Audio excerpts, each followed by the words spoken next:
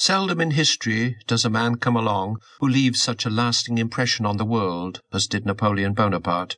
Not only did he impact the Western world more than any man of his time, but he also left a legacy equalled by few others, as evidenced by the distinction of possibly having more written about him than any other person in history, aside from, perhaps, Jesus. Scholars are in disagreement here, as some sources give the distinction to Jesus, others to Napoleon. Doing our own title search on World Cat suggests that the distinction should probably go to Jesus, although there are at least tens of thousands of books about Napoleon. That is about twice as many as about such other oft-written about historical figures as even Adolf Hitler. Depicted in much of British and other non-French literature as a small and egoistical man, the caricature of a spoiled brat despot, the true Napoleon was nothing of the sort. Despite the unflattering legacy depicted by those who revile him, Napoleon was not the cartoonish character often shown as a pouting, tantrum-throwing imp. Nor was Bonaparte the Antichrist or the herald of the apocalypse. History is written by the winners, and thus Napoleon's legacy has been besmirched by his enemies and those enemies' heirs. Often depicted as an abnormally short man, Napoleon, who stood at about 5 feet 6 inches, was not tall, but was around average height for his day. Still, his legacy includes the term Napoleonic complex, also called Napoleon complex, short man complex or syndrome, or even little man syndrome. This condition is attributed to Napoleon as overcompensating for his allegedly tiny stature by an exaggerated aggressiveness and show of bravado. This caricature was initially promoted by British cartoonists.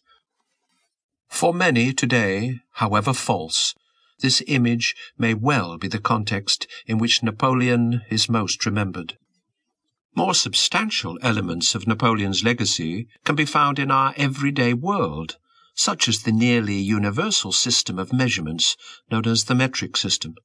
Adopted by France in 1799 under Napoleon's leadership, the metric system was spread to all the lands conquered by France during the Napoleonic era and later to France's overseas empire.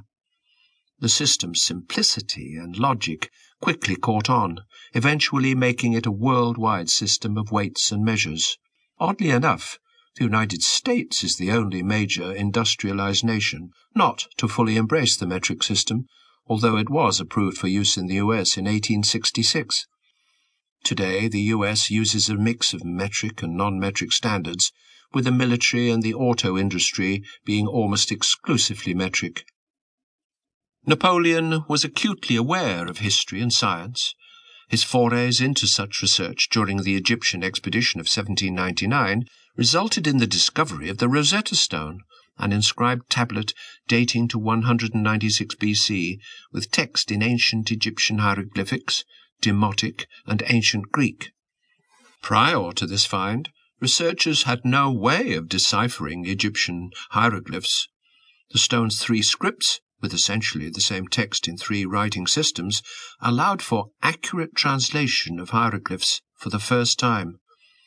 The Rosetta Stone served as a decoding key that has allowed deep insight into ancient Egyptian culture.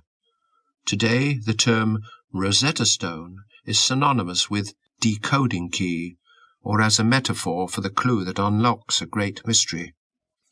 The spread of French culture through Napoleon's conquests introduced the ideas and reforms of the French Revolution to other countries. None of these was as important or lasting as the Napoleonic Code, a system of civil laws and legal philosophy that replaced the convoluted tangle of confusing, inconsistent legal systems found in pre-Napoleonic Europe.